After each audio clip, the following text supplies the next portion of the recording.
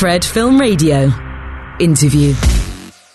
You're listening to Fred Film Radio, Benedicte Pro, covering for you the 20th edition of the Marrakech Film Festival. And today I have the pleasure of talking to one of the members of the jury, Joanna Hogg. Hello. Hello.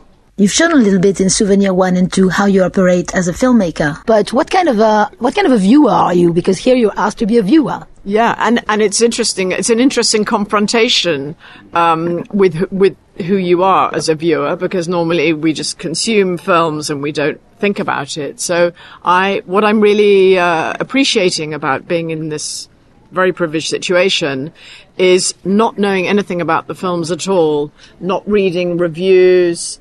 Some of them have shown in festivals already, so I could easily Google them and find out information. But it's so nice to go in not knowing anything, not even knowing where the film is from. I mean, we were given a list of the films we're going to see, and I haven't refreshed, I haven't looked again at that list. And so you go in, and then I want to be as receptive and open as possible. Tilda Swinton has mentioned that she sees the people she works with as a family and says it's very important for her to work that way. Is it the way you see it too? Yeah, well, it's incredibly important for me too. And I consider I have a new family for the last 16 years of collaborators I worked with from my first feature film onwards, which was from 2006. I don't know how long ago is that. Anyway, it's quite a long time. And those collaborators, for example, my production designer, Stéphane Collange, my editor, Hella Lefebvre, they're all from different countries, actually. Stéphane's French, Hella's Danish. I love working with people from different parts of the world. And they're just an example. And well, of course, Tilda's another example of people that I work with frequently. And the more often we work on films together, the deeper we can go into the work that we're doing. It allows, you become very unself-conscious in a way, and they're friends, and you can go into the work in a way you're not sort of getting to know somebody. That takes up a lot of energy. You already know them, and we've already made a certain number of films together, and then hopefully we can keep pushing each other. It's lovely what you're saying, because it really brings us back to the conversation of today, which was Tilda's, and she was talking a lot. Or your ears must have been whistling. I don't know if she said this in English a lot, because burning yeah. And she was saying that you were always already having a filmmakers conversation at 10 at the end of 10. Yeah. Well, it's true. It's true. We met each other at school, and we were talking about our mothers and our families, and I think it was already in the air that we were going to create work together. And was it clear that you wanted to be behind the camera since that time? Since, I would say, probably from the age of 16, I wanted to be behind the camera, but actually behind a still camera, because cinema came to me when I was about 19. Martin Scorsese is a patron of the Atlas Workshops this year and is also a friend of yours. Do you sometimes discuss your project with him? I always like to, when it's possible. He's very busy making his own films, obviously, so I can't expect to be talking to him all the time, but I find it very exciting to tell him the questions I have about the next project, and he's very good at tuning in to what I'm trying to do, and sometimes I'm not able to articulate yet what the new project is, but he'll give me something to read that can be very inspiring. I mean, for example, with The Eternal Daughter, he gave me some short ghost stories to read when he knew that I was making a Gothic story. And one of those stories in particular had a very powerful effect over the film. The Eternal Daughter is a ghost story, but it's also not a ghost story. How did you manage to avoid the genre cliches and keep surprising us in that film? Yeah, well, I mean, I wanted to use some of the cliches, actually. I was really interested in the tropes of the Gothic, and not horror, because I never saw it as a horror film, but I really enjoyed dipping, going into a genre or taking a sort of using it as a container, as a shape for the film, but then, not self-consciously at all, but then inevitably, because it's about a relationship based on my own mother, the relationship I had with her, it's going to go in very personal territory. And that was what was so inspiring about the story that Martin Scorsese gave me that I mentioned earlier, which was a story called They by Rudyard Kipling. And that story, it's a short story, and I'd never been moved by a ghost story before. It's a story about grief,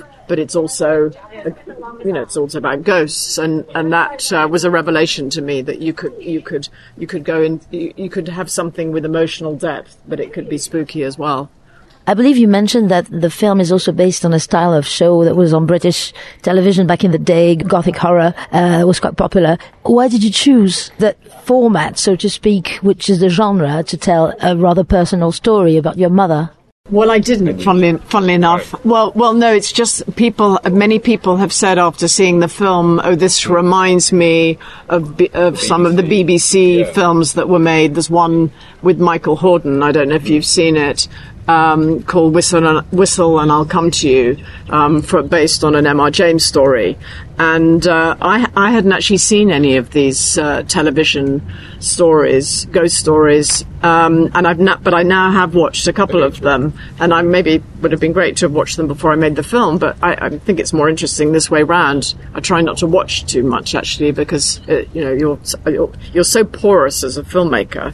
I don't want to be influenced too much, which is why I prefer to read than watch, in fact. But yeah, interesting you mentioned that, but it's just that, people have said that a number of times. Well, you did write a book about Chantal Akerman. Yes. Well, that was a cinema holiday, in a way, doing the retrospective of her films, because it was between a film I made called Exhibition and before I made The Souvenirs. So it was sort of from 2014 to 2016 or something. So it was, I saw that as a different work in a way, because it wasn't relating to my own work and exploring, understanding someone else's cinema and doing it in such a slow way. I was doing this with a collective called Uno Zamor, and Adam Roberts was another filmmaker I was working with on this project, and we decided to do a retrospective of her films over 2 years, so show one of her films a month, because she's got an incredibly large body of work.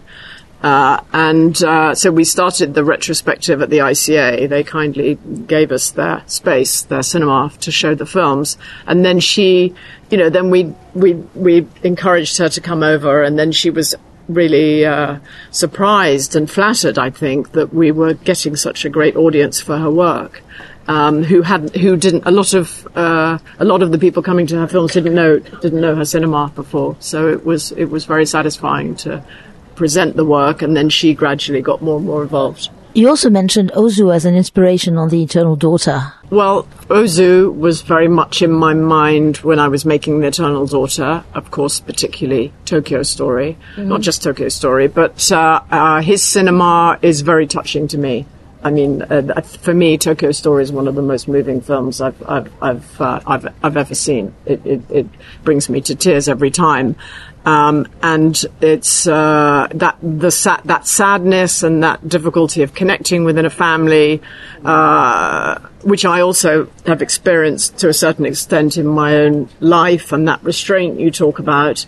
I mean, I feel I understand that. I mean, I see that restraint in my own life, or have done in my family. So in so many ways I connect with Japanese cinema and cinema from Asia. I mean, I'm really interested in Hong Sang-soo, for example, from South Korea. He's always talking about a filmmaker in his films. But yes, I would say Ozu I have a particular affection for. The Eternal Daughter was first unveiled on the festival circuit quite a while ago now, but it's only getting a release now. Do you feel like now you can finally leave it behind you?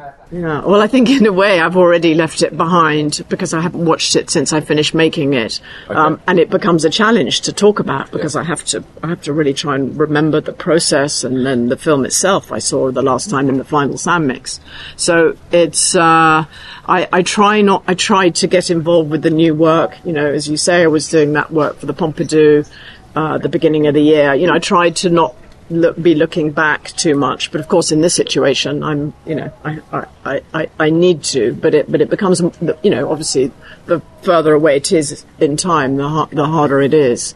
But I'm glad, however, that the UK release has happened at this time of year, because it's so nice it's very much a winter film or an autumn film.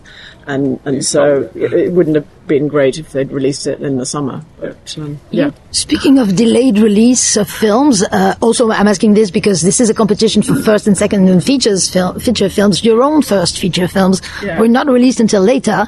And so for the public also, it's amusing to discover you in reverse, I suppose. And I mean, how do you feel about the fact that this part of your work, the very beginnings, only came out later?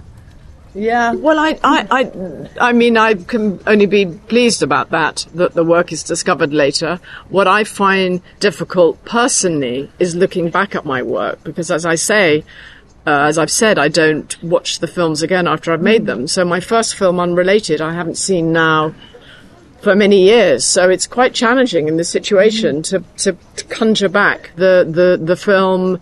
But what's interesting is I never forget the process. Actually, I can take myself back into that time when we were shooting the film and some of the decisions we were making and what I felt. But it's harder to remember the film itself. And sometimes I misremember something of the films, and I think, oh yes, there's that scene there, and then I gather that it's that isn't there, and because of the process, I'm taking in all the different iterations of the film before the finished film. If that makes any sense. Yes, it does. You have quite an eclectic taste. You mentioned art, literature. In your lifetime, would you like to pursue another art form? Is it something you have considered? I have. And actually, I'm always wanting to have time to draw. I particularly like drawing. And I do it every now and again between films. But I would like to have more time to draw.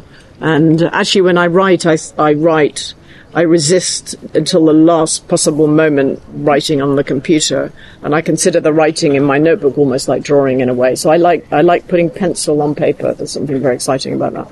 And as a Jewy here in Marrakech, how do you like discovering burgeoning talents? I mean, burgeoning cinematographies, maybe with their rawness, which I actually really like when it's not too polished. What do you think about that, discovering the young filmmakers still burgeoning? Yeah. I mean, I think all filmmakers should be burgeoning in a way. I mean, I certainly feel myself, I'm still developing, and it's very exciting to discover new work, and it's particularly exciting to discover work from Morocco, from Africa, from the Arab world.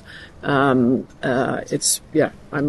always learning, and being on a jury, it's, your eyes are open, and I feel very receptive to the films. And how heated are the debates in between the jury? I mean, you mentioned it's a family-like atmosphere, but still, I mean, how nice is it to discuss that together? Well, we haven't had many discussions yet, actually, because we've only we're quite near the beginning. True. So, yeah. Also true. Thank you so much, Joanna. Thank you. Thank you very much. Fred, 24/7 on Fred FM and smartphone app.